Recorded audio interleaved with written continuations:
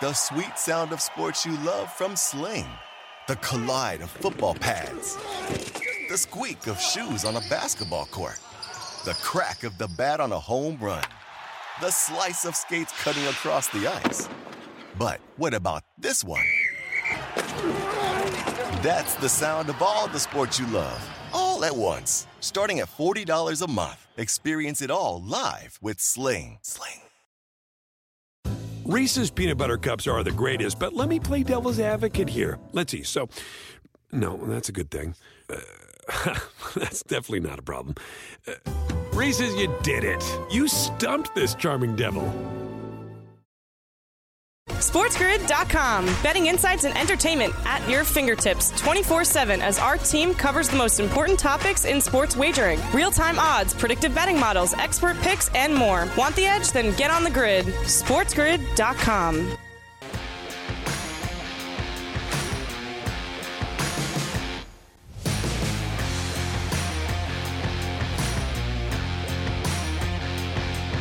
Welcome back into the early line. I'm Kevin Walsh, joined by Donnie Rightside here for hour number 2 on a Tuesday morning. The NBA Finals off today, but it doesn't mean we cannot reset these odds here and see if anything jumps out. Right now, the Golden State Warriors and the Celtics are tied 1-1 after the first 2 games in Golden State. Game number 3 sees Boston as a 3.5-point home favorite, but Golden State has a slight edge right now in the odds to win the NBA Finals. Minus 115 compared to Boston's minus 105. Here's the question, Donnie. In your opinion, who should be favored to win the NBA Finals? I do think the Golden State Warriors should be favored with the NBA Finals, and I actually think the FanDuel Sportsbook, Kevin, nailed the minus 115, minus 105 splits here. It's 1-1. You can't say coming into this series that you had a decided favorite in the Golden State Warriors about that minus 160 price. They lose game 1 but win game 2, and you say, well, they're just not as good as we thought they were. That can't be the case here. So 1-1 was probably anticipated going back to Boston, and maybe 2-2 by the time they head back to San Francisco. But I think they nailed it here. Minus 115 seems like an appropriate price for me for the Golden State Warriors, Kevin. While I understand it could be nitpicking, I can't agree. The Boston Celtics have taken home court advantage in this series. I know Golden State hasn't lost back-to-back games. Neither has Boston during this postseason.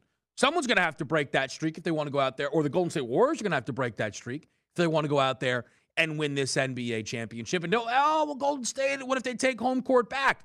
This Boston team is an outrageous 8-2. 8-2 on the road during these playoffs here. This thing is on its way back to Boston, and Boston is favored to win game number 3. What do the Boston Celtics odds look like if they take down game 3? Minus 170? That's what they were when they won game number 1. I feel like that's a lot of movement here. I think Boston should be closer to a minus 130. Again, we're maybe nitpicking, right? Maybe these things are close, but I think right now, with Boston having home court now in this series, they're being a little undervalued. If you try to sell me on it this direction here, I guess it's the idea, Donnie, that you're alluding to of we're probably 2-2 after we play 4 games, but I don't think that's a guarantee. Boston are going to be favored in each of these next 2 games. Like, what does this series look like if it's 3-1 after we finish up here in Boston? The Celtics are what, minus 500? Maybe even better? Be more than that at that point. And you're right, because when you take a look at the games coming up here, games 3 and 4, it's easy to say in your mind, they're just going to split these games by the time they head back to Golden State and play game 5. And I talked yesterday with Ben on the morning after, what's going to happen in game 3 if the Celtics come out, Kevin, as they're being favored? And I don't care what they win by, 5 points, 10 points, or 1 point. If you have the Celtics up 2-1 in this series, quite frankly, I think the Celtics are going to win it. So if I'm looking at one of those perspectives, we're coming into this, series overall, game 1, I thought the winner of that would be able to take the series because I figured the Golden State Warriors would handle that game as one of their easier victories coming off of rest for them and not so much rest here for the Celtics. But the fact now that comes up, Golden State Warriors, for me, Kevin, they got to take game 3 because if you think that they're just going to cruise into game 4 down 2-1 in Boston and just play a great game and walk out of there with a victory, you got another thing coming to you here because that's at the point where you start to step on the champion's neck and say, we're going to take this series overall. I'm fascinated to see game 3, what comes up, because for me, Golden State absolutely has to win game 3 for me if they want to win this series. All right, so right now we got the radio audience coming into the fold here on a Tuesday morning. Kevin Walsh and Donnie Rightside talking about the NBA Finals. I love when this happens. It doesn't happen all the time. Just a pure natural disagreement here. I actually think the onus is way more on Boston in game number 3. Because if they drop game 3, season on the line, game 4. Season on the line. You go to Golden State down 3-1, doesn't matter. You're not winning this series. I'll tell you that right now. You are not LeBron James. You are not built like that. This will sound maybe a little bit crazy, but if we go 3-1 back to Golden State, obviously Boston will be in the driver's seat, no doubt. But Golden State will be able to say to themselves, all right, look, we're home for game 5. Everybody will expect them to win game 5. All you would need to do is take game 6 in Boston, and then you have game 7 on your home floor. I think you look at a Celtics team here. If you drop game number 3, season on the line in full effect out there in game number 4, that's kind of the worry point for me for the Celtics, because if you drop game 3, now Golden State's, all right, we can beat them twice, we can win in Boston. They get all of a sudden that house money game here. It's interesting, but I think the Celtics have a little bit more on the line when we talk about game number 3. And I agree with you there to a certain degree, but I'm looking at it from this perspective. If I'm the Golden State Warriors and I lose game 3 to the Boston Celtics, you know what that probably means? Steph probably had 30, but Klay Thompson did another 3 for 19, and you might not be getting him back for this series at an ultra level. So if they win game 3, you know what that means? Draymond probably got double digits, close to a triple-double. Steph Curry probably went for 30, and the return of Klay Thompson. If they lose game 3, it means a lot of things are going off the rails here, and I don't know if you could just pull that together for game 4 on the road. You know what's also, you mentioned something, and again, tomorrow we'll be able to break this down, the Steph Curry performance. Steph's points prop for tomorrow's game is 28.5. He has been fantastic through 2, 34 game 1, 29 and only 3 quarters of work in game number 2. But you highlighted this early in the playoffs. Steph in Golden State, Steph on the road, it's been a little bit different there. I would think unders for Steph in Boston, and that does push towards Boston's direction. That'll be one of the big props that we break down tomorrow. We talk about the Stanley Cup playoff odds next here on the Early Line. SportsGrid.com. Betting insights and entertainment at your fingertips 24/7 as our team covers the most important topics in sports wagering. Real-time odds, predictive betting models, expert picks, and more. Want the edge? Then get on the grid. SportsGrid.com. The sweet sound of sports you love from Sling. The collide of football pads. The squeak of shoes on a basketball court. The crack of the bat on a home run. The slice of skates cutting across the ice. But what about this one? That's the sound of all the sports you love, all at once. Starting at $40 a month. Experience it all live with Sling. Reese's Peanut Butter Cups are the greatest, but let me play devil's advocate here. Let's see. So, no, that's a good thing. That's definitely not a problem. Reese's, you did it. You stumped this charming devil. Pulling up to Mickey D's just for drinks? Oh, yeah, that's me. Nothing extra, just perfection and a straw. Coming in hot for the coldest cups on the block. Because there are drinks. Then there are drinks from McDonald's. Mix things up with any size lemonade or sweet tea for $1.49. Perfect with our classic fries. Price and participation may vary. Cannot be combined with any other offer. Ba-da-ba-ba-ba.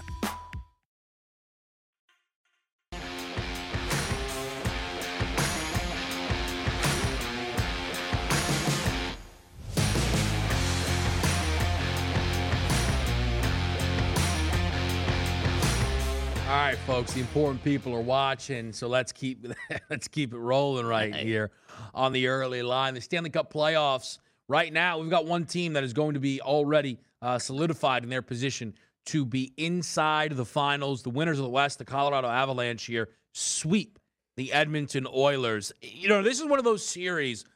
Edmonton had earned a lot of respect from people after being able to take 4 in a row off of Calgary after they dropped that first game. People thought that we were in for a series that I thought a lot of people were expecting would go at least 6 games. Now, this series was maybe closer than the sweep indicates, but for me, it's not about Edmonton falling short. The story is the Colorado Avalanche looking like the best team, pillar to post, throughout this hockey season. They are minus 210 to win the Stanley Cup playoffs, regardless of who they face coming out of the East, whether it's Tampa or New York, and rightfully so. This Avs team has been this good all year long, and I don't think there's going to be many people, again, regardless of who comes out of the East, that are willing to pick against that team to win this entire thing.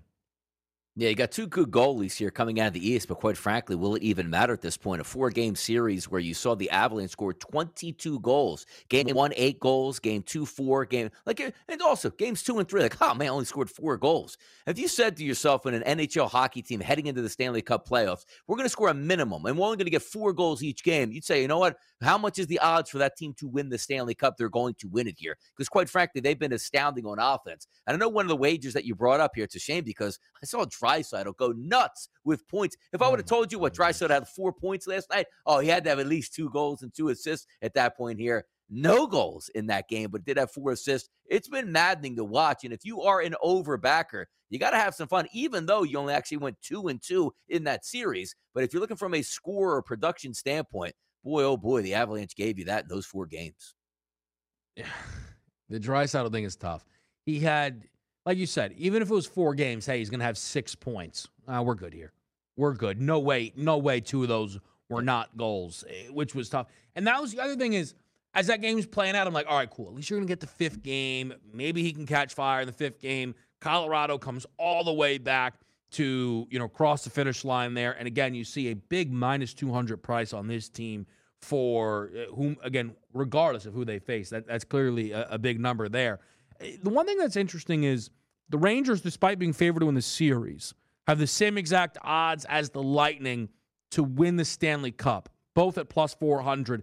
Tonight, Tampa Bay is a minus 180 range favorite, 5.5 total here with minus 130 juice to the under.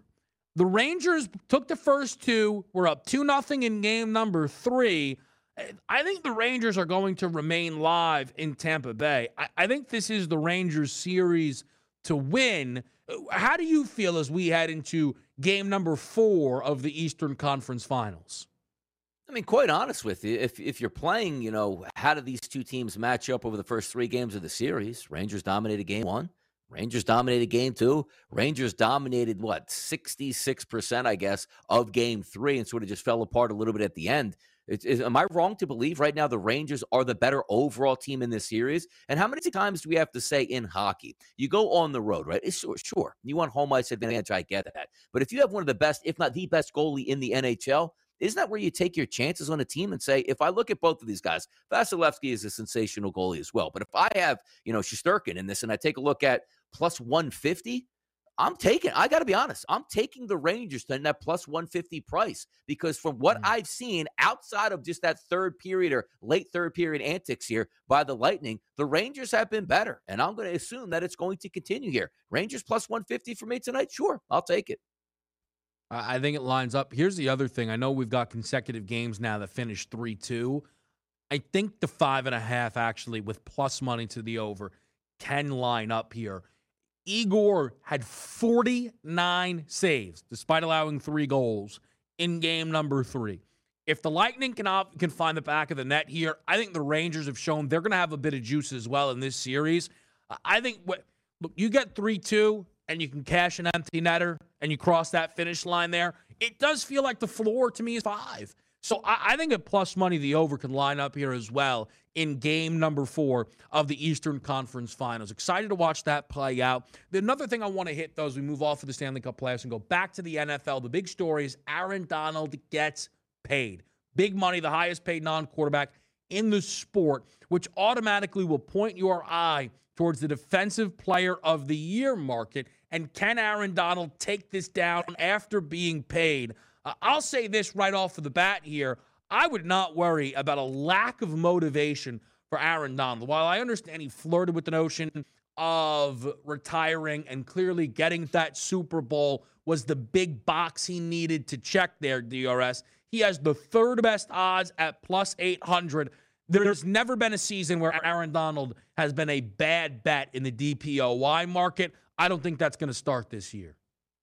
No, probably won't start this year, and he's certainly going to be up there. But for me and my money, typically I'm going to look towards guys that are going to lead the sack market in the NFL. So if you look at Myles Garrett, T.J. Watt, Micah Parsons, Bosa brothers coming behind him, Khalil Mack also, Chase Young. There's a reason why that Aaron Donald is sort of that outlier right here, because that tells you how good he actually is.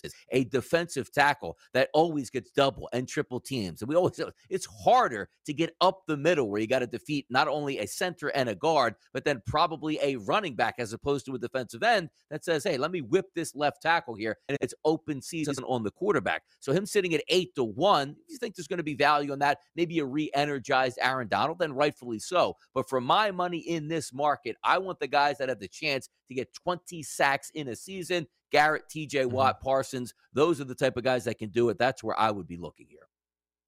Parsons is a fascinating guy going into year number 2. Certainly, you see him up there at 10-1.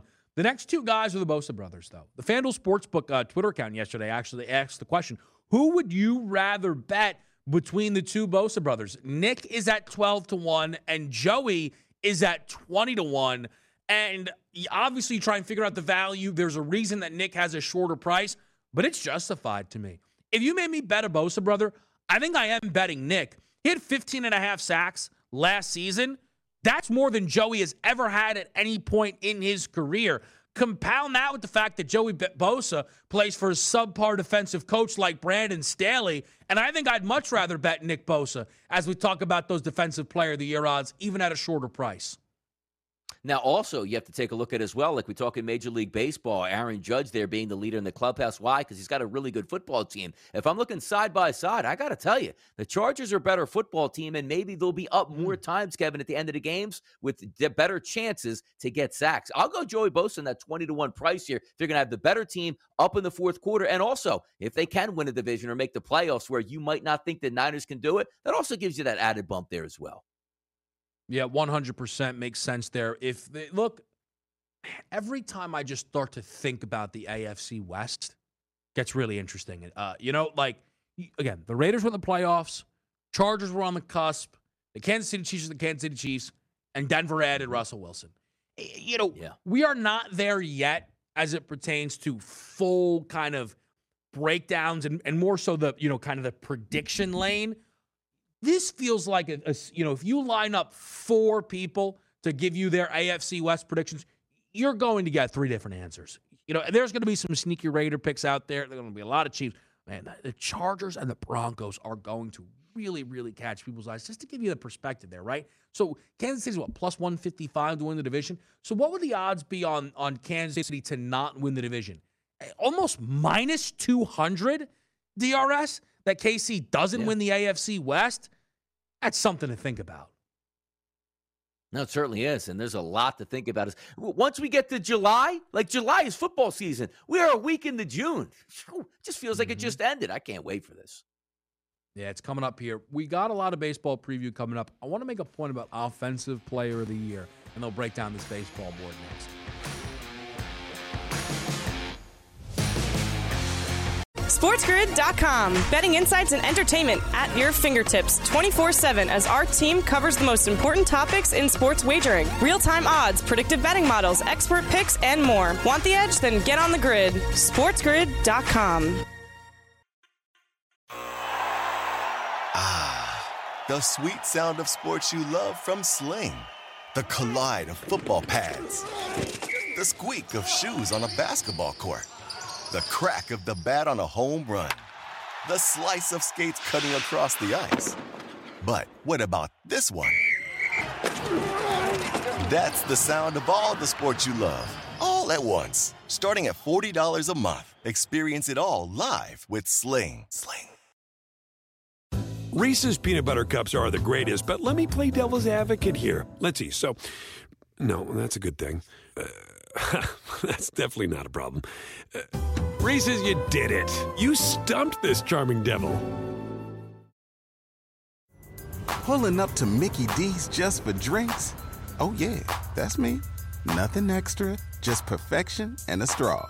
coming in hot for the coldest cups on the block. Because there are drinks. Then there are drinks from McDonald's. Mix things up with any size lemonade or sweet tea for $1.49. Perfect with our classic fries. Price and participation may vary. Cannot be combined with any other offer. Ba-da-ba-ba-ba.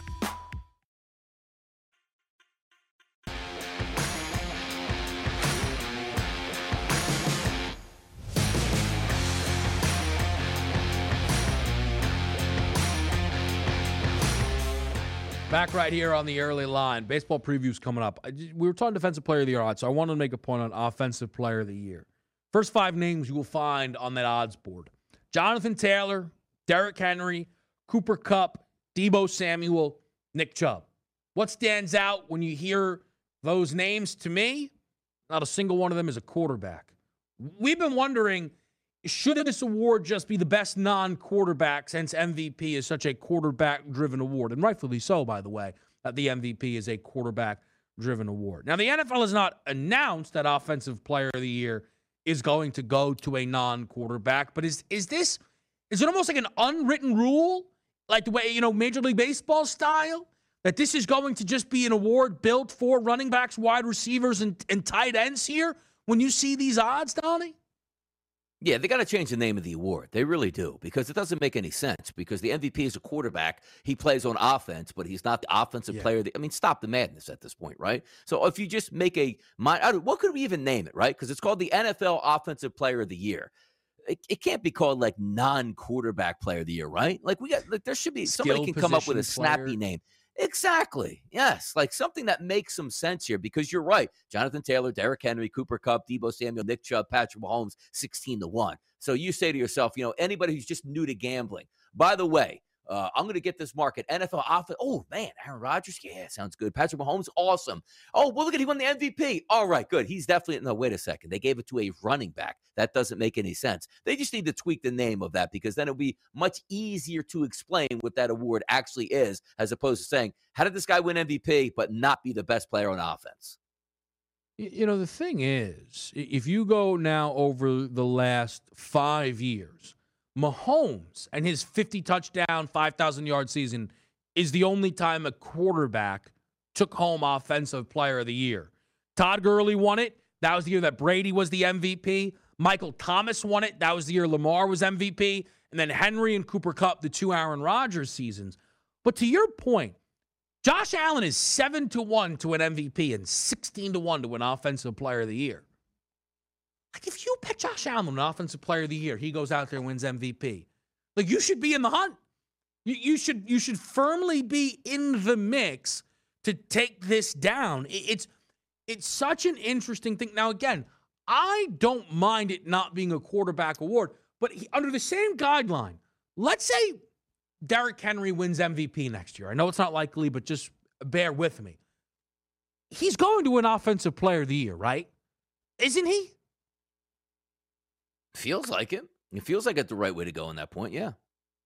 I think, listen, if Derrick Henry wins Offensive Player of the Year, I don't think all of a sudden they're going to say, all right, now we can give Mahomes, or Derrick Henry wins MVP. Yes, Mahomes is not going to get Offensive Player of the Year. You know what I mean? Like, they're not going to then all of a sudden pivot to quarterbacks, are they? Like, Offensive Player of the Year is the best offensive player that isn't the MVP? Like, is that the better way to describe it all of a sudden?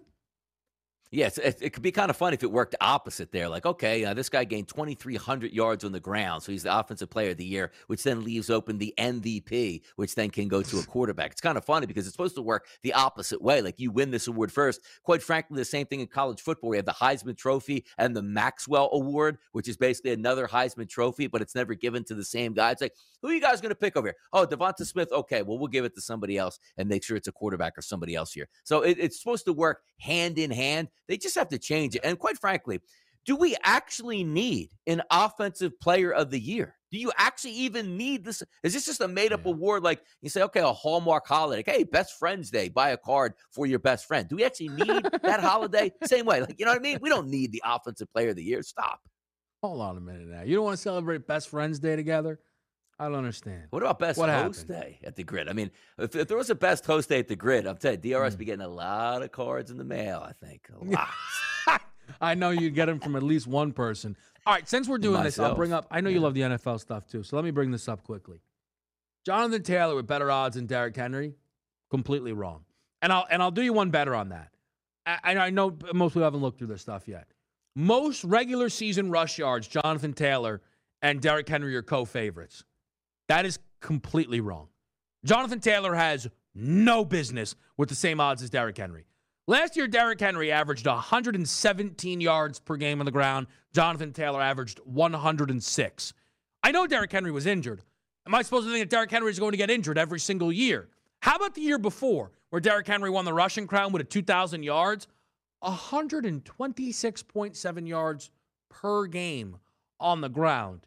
Am I slandering Jonathan Taylor here? I don't think he has any business being in front of Derrick Henry for Offensive Player of the Year or having the same odds to win the rushing crown.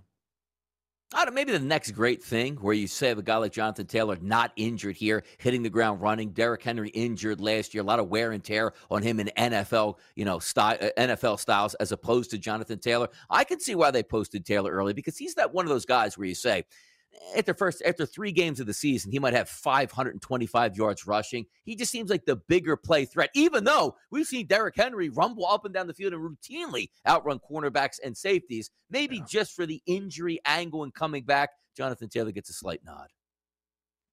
Again, I almost like Henry more coming off the injury because I know he's healthy. He played last year in the last Tennessee Titans game of the season, and I'm just not going to bank on him being injured back-to-back. Like, here's a topic you'll insanely like to talk about. Who's more likely to be injured next year, Jonathan Taylor or Derrick Henry? Derrick Henry. No, it's not. No, he's not. It's Jonathan Taylor. Because Jonathan Taylor went out there and played the whole game. Also, there's a decent chance that you have no idea what the question was. And you just heard the 2 choices and then said Derrick Henry. So I heard. I'm just going to pretend now how you gonna? You can't set me up in like a spider web. You're like, Donnie just said Jonathan Taylor gets the nod. Who's going to get injured next year? Jonathan Taylor. You idiot. You dummy. I walked you right into that. You ain't walking me into stuff like that, man. Too quick for that. Yeah. Listen. Give me a minute or two. I'll go on a long-winded rant, sneaking a question back to you. You'll have no idea. You already did about 2 questions ago. Did you notice the quick answer I made? I was like, I don't even know where this question is going at this point. Trust me, I know. Get your hosting capabilities up over there. You're supposed to make it easy on me. I'm telling you. One of these days, I'm going to hit you with why don't you expand on that after you give me one of those short answers just to see how quick you can actually move on the needle. I'm not sneaking in baseball preview because there's a couple things that happened yesterday that I thought were worth mentioning. One, we don't have to break down. Eduardo Escobar hits for the cycle as Carlos Carrasco moves to 7-1 on the year and strikes out 10 Padres. I thought that was noteworthy. Here's the big deal. The LA Angels had 2 hits in the first inning, one for Ohtani, one for Trout. They held the Boston Red Sox to 1 run. They got complete game shut out by Michael Wacha, who only allowed 3 hits in the baseball game. The Angels are a complete and utter disaster right now. I mean, this team's lost 12 games in a row. They were 27-17, 10 above 500. They're now 2 under 500 here. And this has to be the worst one yet. You return home and Michael Wacha puts a complete game shutout on your head in your own building? You got to be kidding me, Donnie.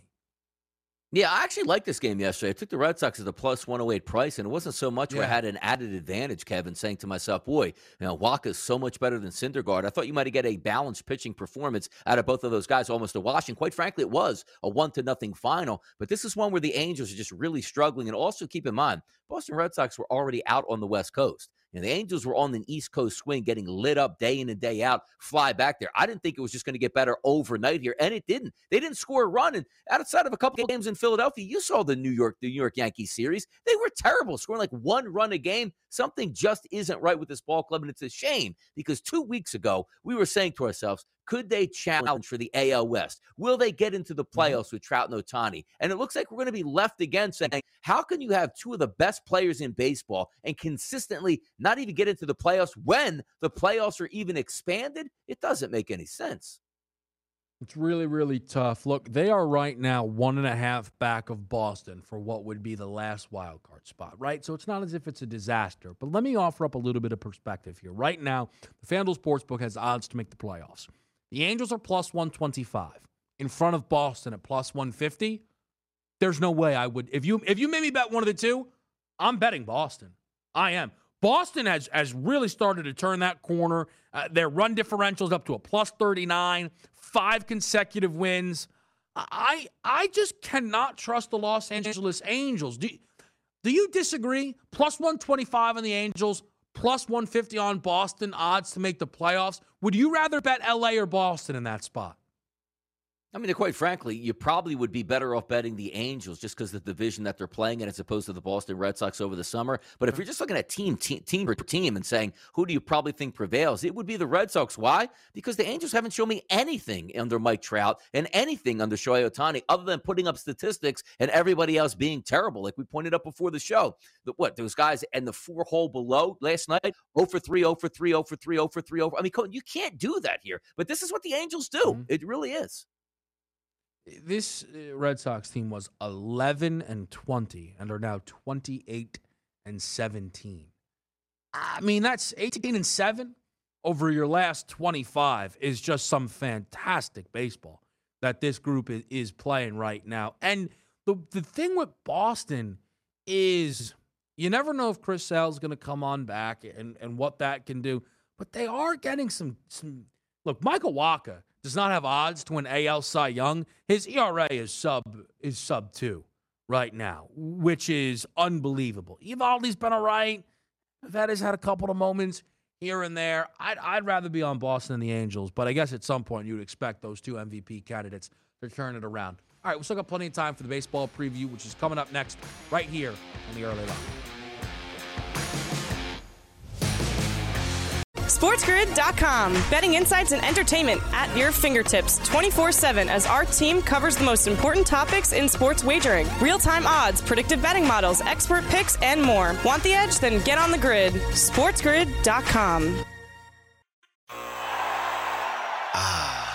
The sweet sound of sports you love from Sling. The collide of football pads. The squeak of shoes on a basketball court. The crack of the bat on a home run. The slice of skates cutting across the ice. But what about this one?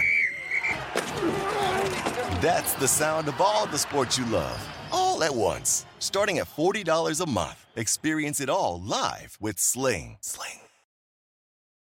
Reese's Peanut Butter Cups are the greatest, but let me play devil's advocate here. Let's see. So, no, that's a good thing.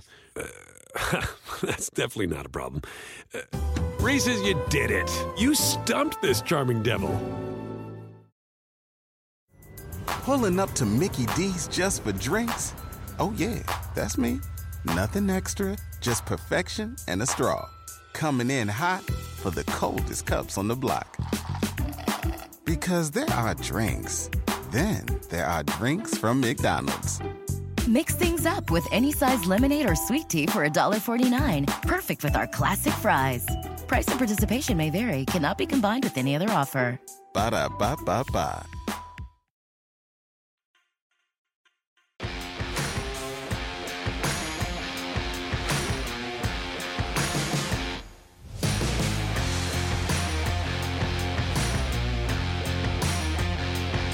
Live right here on Sports Grid. This is the Early Line. As we take a look at the baseball board, there's a couple of spots that will start to catch the eye. And one of those is NL East action with the Miami Marlins and the Washington Nationals set to face off.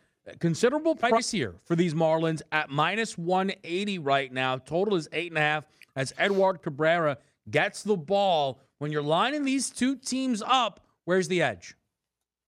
Yeah, if we're taking a look at the edge overall, and sometimes you look at these teams and you say to yourself, well, what actually is the best path? Maybe just to fade a bad pitcher, and Adone is that. If we take a look on the season here, Kevin, an xFIP minus of 132, which, again, that benchmark is 100. Anything above that is certainly, not as good as if you were, let's just say, at an 80 or a 90. He sits at the 132. So, theoretically, with 20 innings pitched today across this entire Major League Baseball card, he's the worst pitcher out here. You take a look at his ERA, 5.98, his xFIP of a 5.28, and a disaster Sierra number of 5.24. Is this one of those where you just say, I have a young pitcher on the Marlins without a lot of innings this season, or do I just go up and fade Washington? Quite frankly, the better point of approach for me, probably just to fade the Washington Nationals and their terrible pitching staff.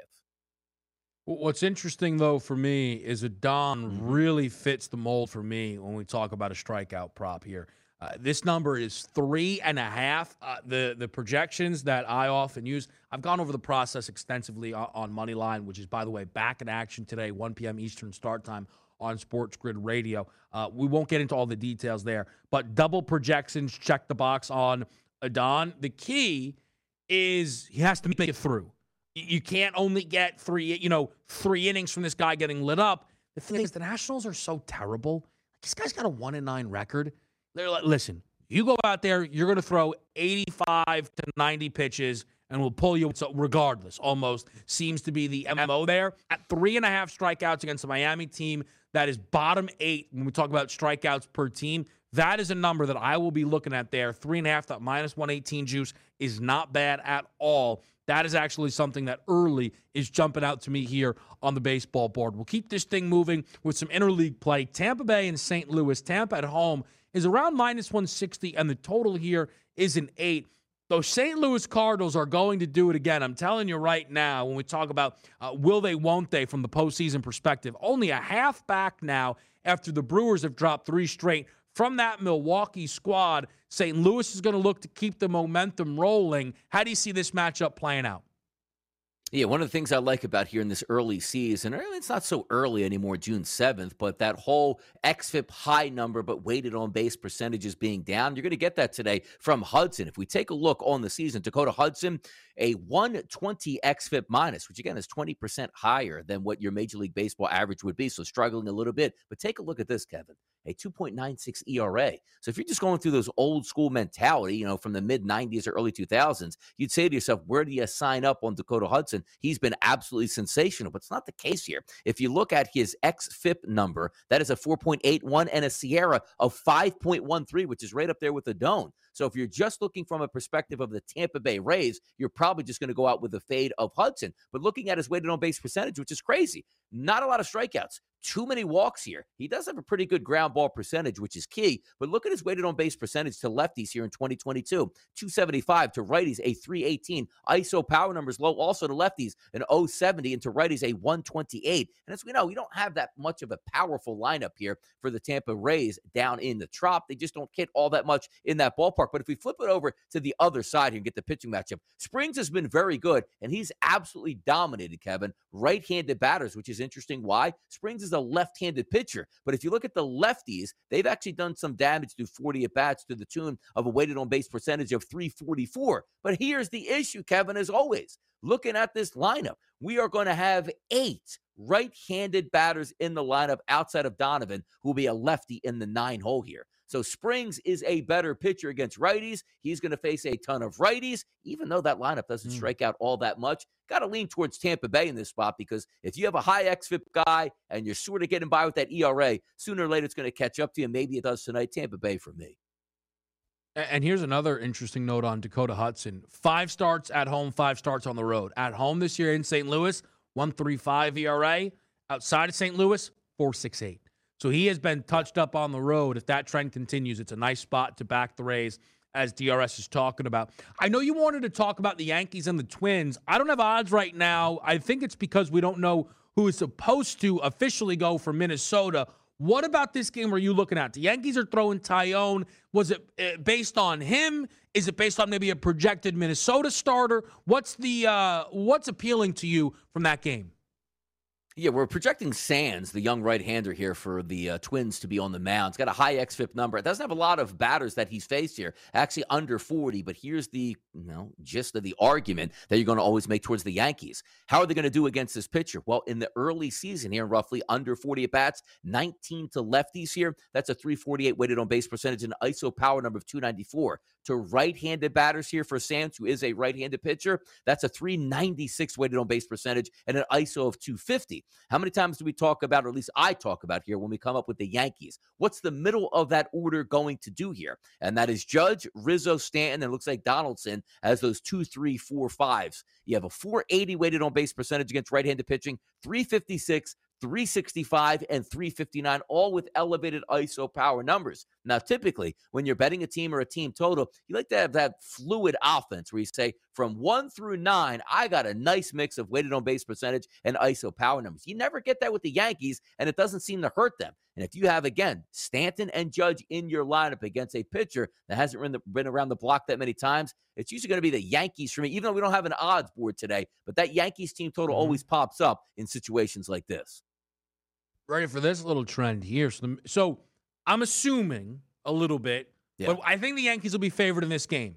Minnesota has been a home dog 7 times, 1-6 in those baseball games. When Minnesota has been, and that team is 17-11 in Minnesota this year. So think about that. They're 16-5 when they are favored in Minnesota, 1-6 when they are booked to lose at home this year. So a couple of things really jumping out on a Yanks team that enters winners of 6 in a row. Let's go back to Red Sox Angels. We've talked about the Red Sox a lot. We've talked about the Angels a lot, and both for good reason here.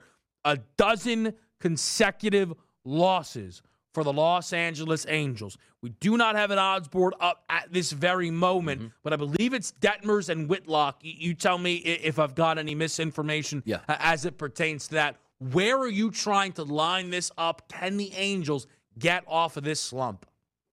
And why would you be betting for the Angels at this point right now? Like, I understand. Like, I saw even yesterday, everybody's on social media. Hey, look at his price. I mean, why would a -130 favorite here for the LA Angels for playing so bad? That line speaks to me here. And I said the opposite. I said, it speaks to me. A team that just can't get out of their own way. And also, look at the way they lost. Obviously, if you take out that Yankee series, they didn't score. They were finally going to end that long skid here against the Philadelphia Phillies with a 5-0 lead in the 5th inning, a 6-2 lead by the time you got to the 8th inning, and you lost that game, and then you took a 3,000-mile flight home, and you got shut out again at home. So if I look at Whitlock, who's been very good on the season here for the Boston Red Sox, and you go up against Devers, a young pitcher, this isn't like, I don't know, Jacob deGrom or Clayton Kershaw in their prime coming on the mound saying, I'm going to stop this because this is what an ace pitcher does. If you're relying on a rookie, yes, we know that he threw a no-hitter and he has the capability to really elevate his game, but he still has a high xFIP number. And if I'm looking from a Boston Red Sox perspective, they've actually done very well against left-handed batters. If you look at the first 5 guys anticipated in the lineup tonight,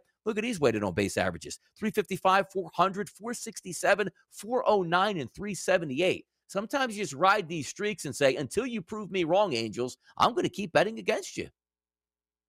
It makes sense, though. It does. One interesting note, again, so the Red Sox and the Angels have already had a series against one another. Detmers, when he went up against Boston, he was all right, but Trevor Story actually had the nod in the leadoff spot in that game, and it paid off. He saw Detmers 3 times. He doubled off of him twice, and it was at bats 2 and 3. Now, last game out, just for perspective, Story was batting in the 7 hole. It's interesting to see where he is slated, but you're going to get plus money on 2+ bags for Trevor Story.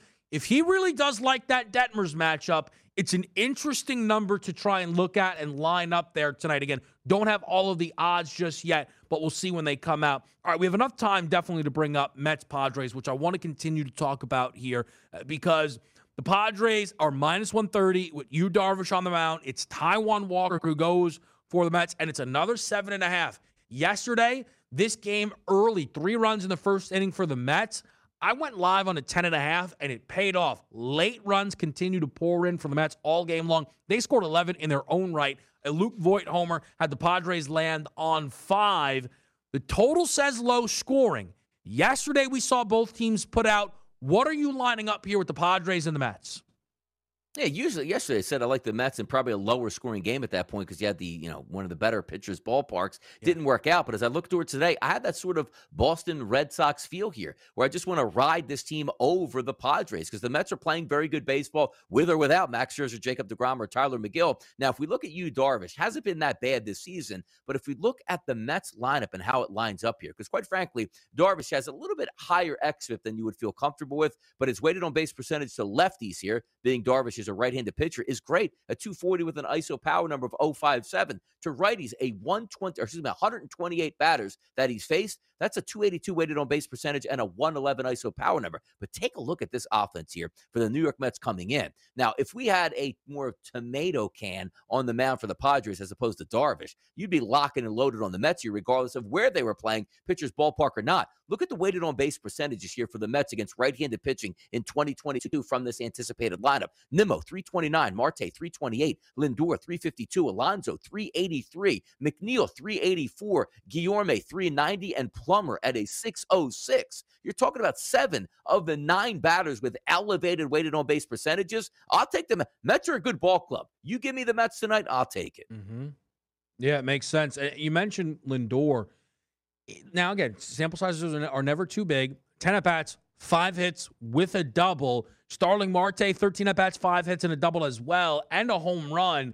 If that's a spot where you want to go for a little hitter prop parlay, it could jump out.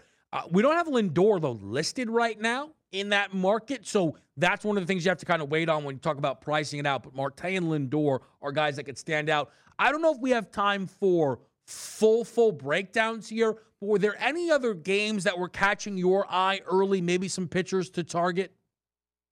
Yeah, I don't know about pitchers to target, but one of those games where we're seeming in the mode to try to take overs now, rightfully so. It looks like some of these bats are waking up. But a game where I don't know if the bats are going to be all that awake here, Kevin, Detroit Tigers and the Pittsburgh Pirates. Anytime you get Detroit in a game, you automatically start looking to the under at this point. But I got to tell you, if we're looking at a Pittsburgh lineup that's starting to wake up a little bit, going up against Skubal today, he's been very good on this season. So maybe an under look. And again, one of the better pitcher ballparks in Major League Baseball, the Pittsburgh Pirates. Yeah, listen, the Pittsburgh Pirates have they've been an interesting group, haven't they? They own the Dodgers. It's one of my favorite things in all of baseball, early season. A couple of other notes for you on this board. Manoah is going for Toronto today on the road, minus 200 road favorite. That's a big number. Verlander, minus 255 at home today off Seattle. That game was intense. Little ninth-inning brawl there. Julio Rodriguez hits a ninth-inning home run, 7-4 win. And lastly, Dodgers-White Sox, fun series, Kopech, a home dog against the Dodgers. I know that's going to catch people's eye. Up next, listen up. DRS will close it out.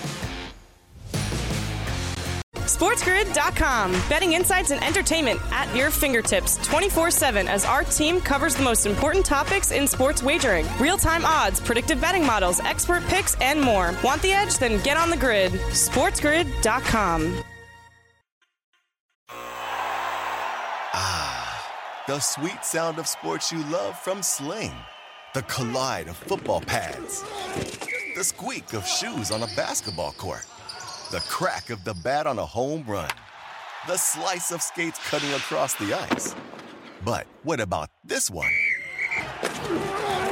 That's the sound of all the sports you love, all at once. Starting at $40 a month. Experience it all live with Sling. Reese's Peanut Butter Cups are the greatest, but let me play devil's advocate here. Let's see. So, no, that's a good thing. That's definitely not a problem. Reese's, you did it. You stumped this charming devil. Pulling up to Mickey D's just for drinks? Oh yeah, that's me. Nothing extra, just perfection and a straw. Coming in hot for the coldest cups on the block. Because there are drinks. Then there are drinks from McDonald's. Mix things up with any size lemonade or sweet tea for $1.49. Perfect with our classic fries.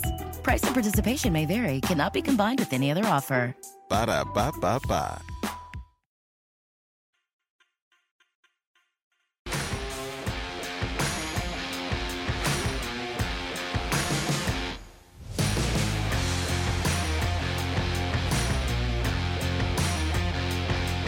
All right, last segment of the day right here for the early line, Sirius XM channel 159, right here on the grid. And as always, 7 to 9 a.m., we got you covered here, Donnie right side and Kevin Walsh, before we hand it over to Ben Stevens and the morning after over the next few hours, setting the table for your Sports Grid day. Now, hey, we're certainly waiting on the NBA Finals to get back underway. We don't have a game tonight. We do have a Major League Baseball full slate, but I got to tell you, something's creeping up, which is very interesting, and that's the Live Golf Tour. So you people, Listen up.